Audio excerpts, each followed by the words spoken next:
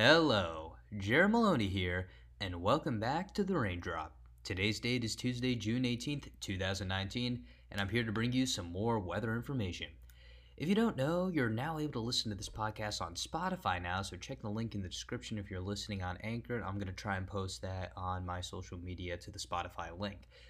For my second podcast, I'm going to make my very first additions to my next day forecast by adding some of upstate New York, touching up on Albany and Syracuse areas, as well as expanding south to include Maryland, D.C., and parts of Virginia. So, on tonight's agenda, we're going to have tonight and next day forecast for the Northeast U.S. areas, including Philly, New York, Boston, D.C., and of course, Jersey. We're going to have a more general outlook for the next few days over the same region. Those two are again going to take up the vast majority of the podcast time here. And then I'm going to give you a little weather update across the U.S., anything interesting happening there, a little bit of a tropical update, another This Day in Weather History, and then just wrap it all up at the end. All right, sound good? Now let's get started. So for a one-day forecast, I'm going to set the scene here that there's still that front meandering through central Jersey and Pennsylvania, and there's high Cape values across the region, and that's going to help induce some storm lifting in the area. There are several waves of low pressure across the country that are generally moving towards the east, and that's going to bring enhanced precipitation impacts across the region as each of the waves move through. So that first wave I'm going to talk about here is actually pretty much already moved through and had most of its impacts already. It's already brought some rain and thunderstorms to North Pennsylvania, North Jersey, southern New York State, into the city, all the way through Massachusetts during the day, and it's now moving on out with only a few areas of rain remaining across the region. I mean, it depends on when I release this. It should be out of the way by the time it's up.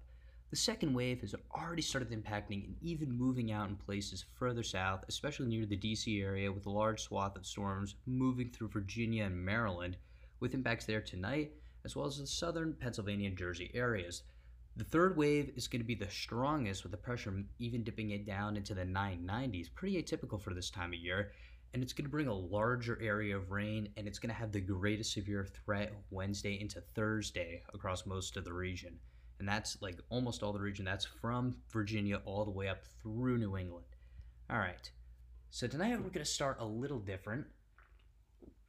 We're going to go in chronological order of the waves. I'm going to start off with the first wave, those areas there, what's been impacted by the second wave, and then I'm going to move on to the third wave in general. So, North Jersey here. So we're going to start off with the first wave, which left some flooding in areas, especially further west in Jersey. The showers remaining with it are going to taper off into the evening, earlier in Jersey, and a bit later as you head east into New York City through Long Island. After a few hour lull in the rain, that third wave is going to start rolling in, and there will be isolated showers in the area overnight, starting at around 2 to 3 a.m. later as you head east. The rain coverage will steadily pick up as the night turns to day, and thunderstorms should start popping up at around noon for North Jersey and a few hours later in the city.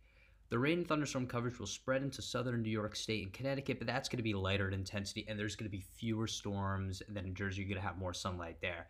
As you head up north towards Albany, there's really only going to be just a few isolated thunderstorms there, but they're going to be spread out pretty thin across the area. You're going to have your breaks of sun in between, and there's just really your main peak is going to be mid-afternoon with a tiny secondary peak in the evening, if you really want to call it that. I mean, it's really just your two big chances for the day. As you head west in the state towards Syracuse, the thunder chance pretty much drops off, and there's just going to be some isolated rain showers in the mid-afternoon. I mean, maybe there's a crack of thunder in there. I'm not particularly strong towards that, but you're going to have your showers there. Connecticut, especially southern Connecticut, though, that's going to be the most similar to Jersey, and they're going to have scattered showers throughout most of the day, but your thunderstorm chance picks up a little bit later, doesn't really pick up to the late afternoon, but it'll last a little bit later, going well past midnight, where you'll have some storms moving through. Now let's go back to Jersey here. The thunderstorm threat is going to remain constant throughout the day tomorrow, with storms coming and going until the evening, and it's going to ramp up at around 8 and 9 o'clock, and that's when you're going to have your highest chance for severe storms and flooding, and you're going to have just your largest rain coverage across the state. The peak is going to happen slightly later for the city at around 10-11 p.m. and later for areas east with a less intense peak as the storms, they're going to fade as they keep moving east. All right. Temperature-wise, North Jersey should see some lows into the mid-60s tonight. Same for the city, and slightly cooler heading near 60 as you head out along Long Island.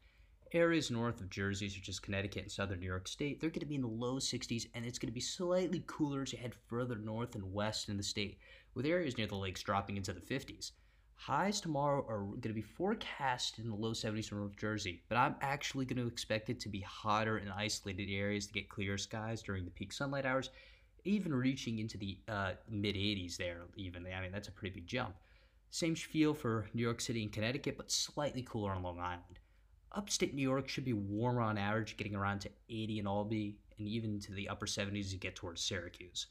All right, so now to the Boston area. You're not going to have as long of a forecast. There's not too much interesting happening with you tomorrow.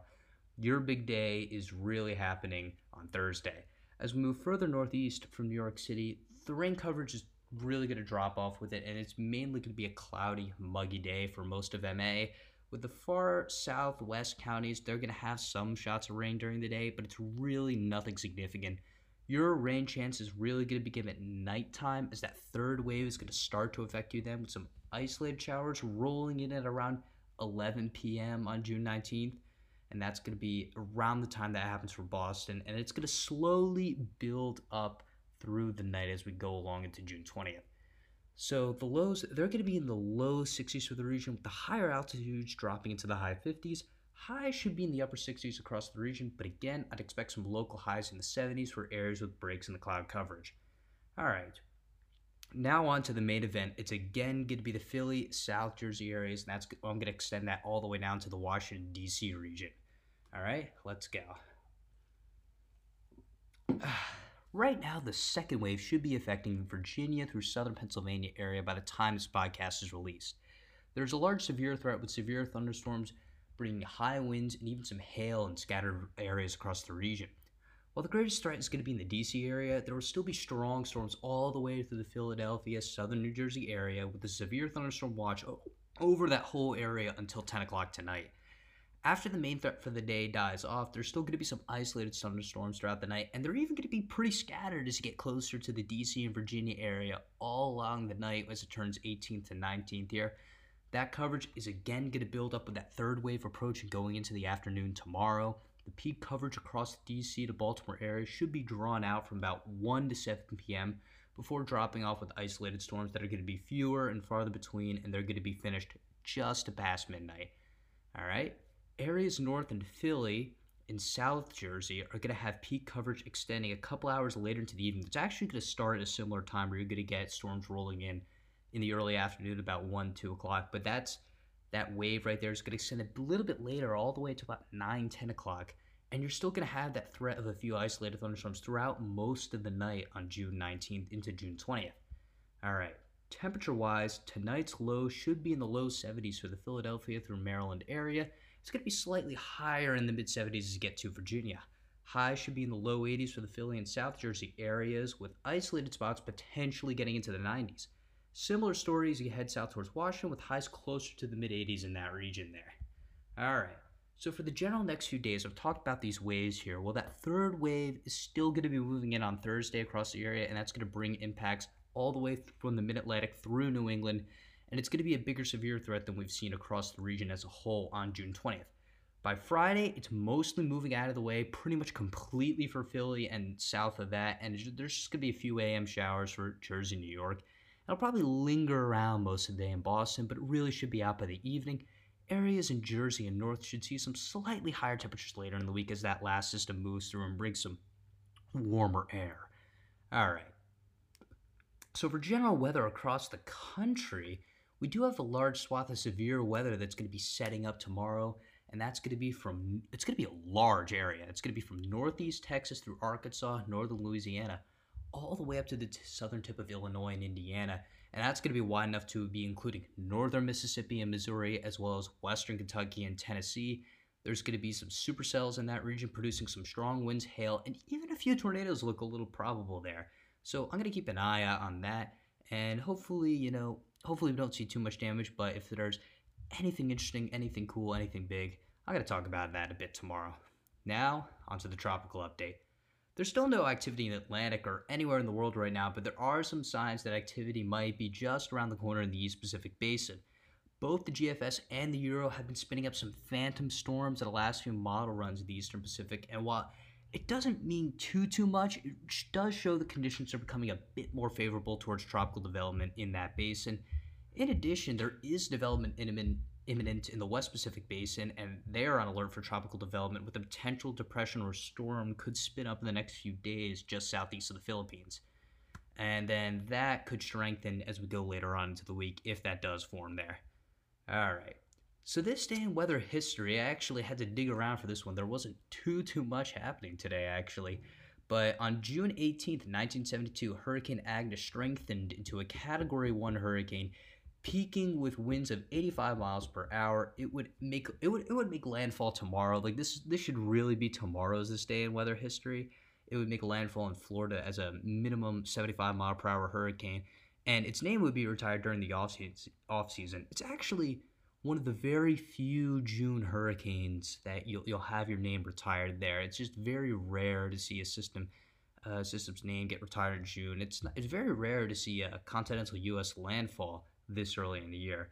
So that's just a little interesting tidbit there. I talked about how last time you're still more in the severe threat. It is Atlantic hurricane season, so you will see a few storms that will make landfall and have some impacts. All right, now onto the wrap up. Really, thank you for all the support in the first episode, and I sincerely appreciate all the feedback given to me.